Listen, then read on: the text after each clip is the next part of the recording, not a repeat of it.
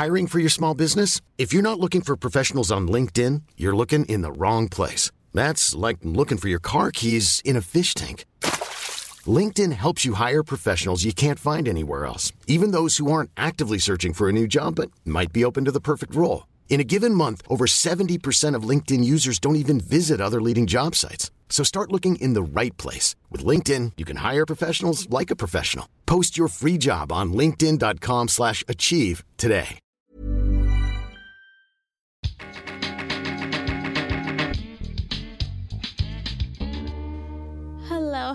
Hello, world, on this beautiful Monday. Hey there. I'm Courtney. I'm Joy Marie. And this is Job Blog's mini edition. Mini-so.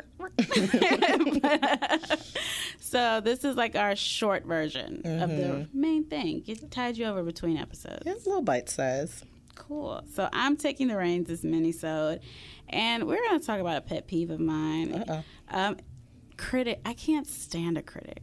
Like a critic. A critic is like just someone who's sitting at home, especially in this digital age. You sit at home, not doing not a thing, Nothing. but have all the answers about how someone should be doing the thing that you yourself cannot do, will not do. Mm-hmm. And like you can especially see like if there's new music comes out, all of a sudden Twitter is just A&R. Oh yeah.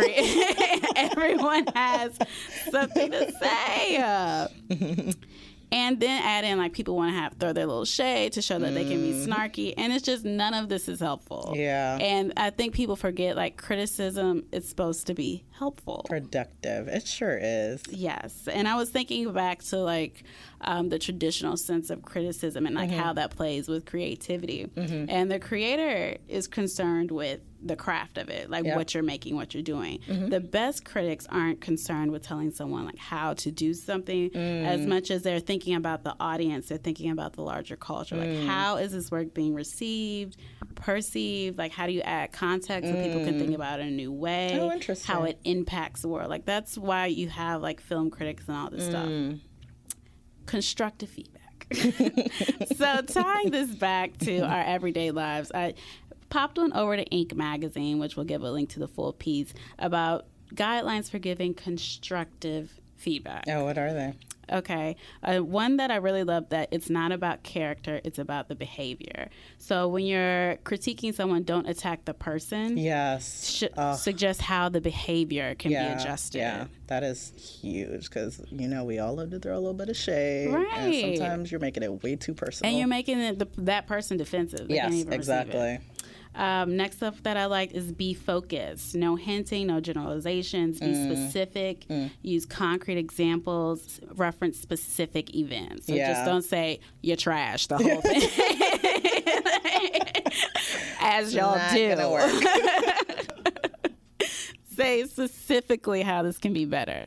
Next up, be a guide. Supply feedback and suggest a course of action if the person is not coming up with one, but don't be an authoritarian about it. Yeah, and don't say what you would have done if it was you, because it's not you. Clearly not You know what I true. mean? Like we all like to Interesting. think about I would have done it this way, or if it was me, but it's not you. So. Right.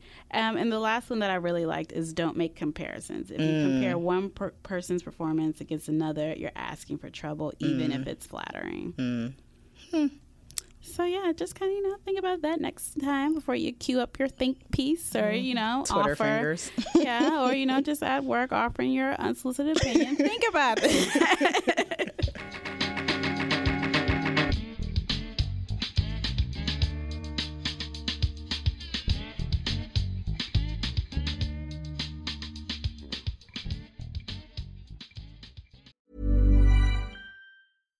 My business used to be weighed down by the complexities of in-person payments. Then, Tap to Pay on iPhone and Stripe came along and changed everything. With Tap to Pay on iPhone and Stripe, I streamlined my payment process effortlessly. Now I can accept in-person, contactless payments right from my iPhone. No extra hardware required. What's truly remarkable is how I can cater to all of my customers' payment preferences. Whether they're using cards, Apple Pay, or other digital wallets, Tap to Pay on iPhone and Stripe ensure a smooth checkout experience every time.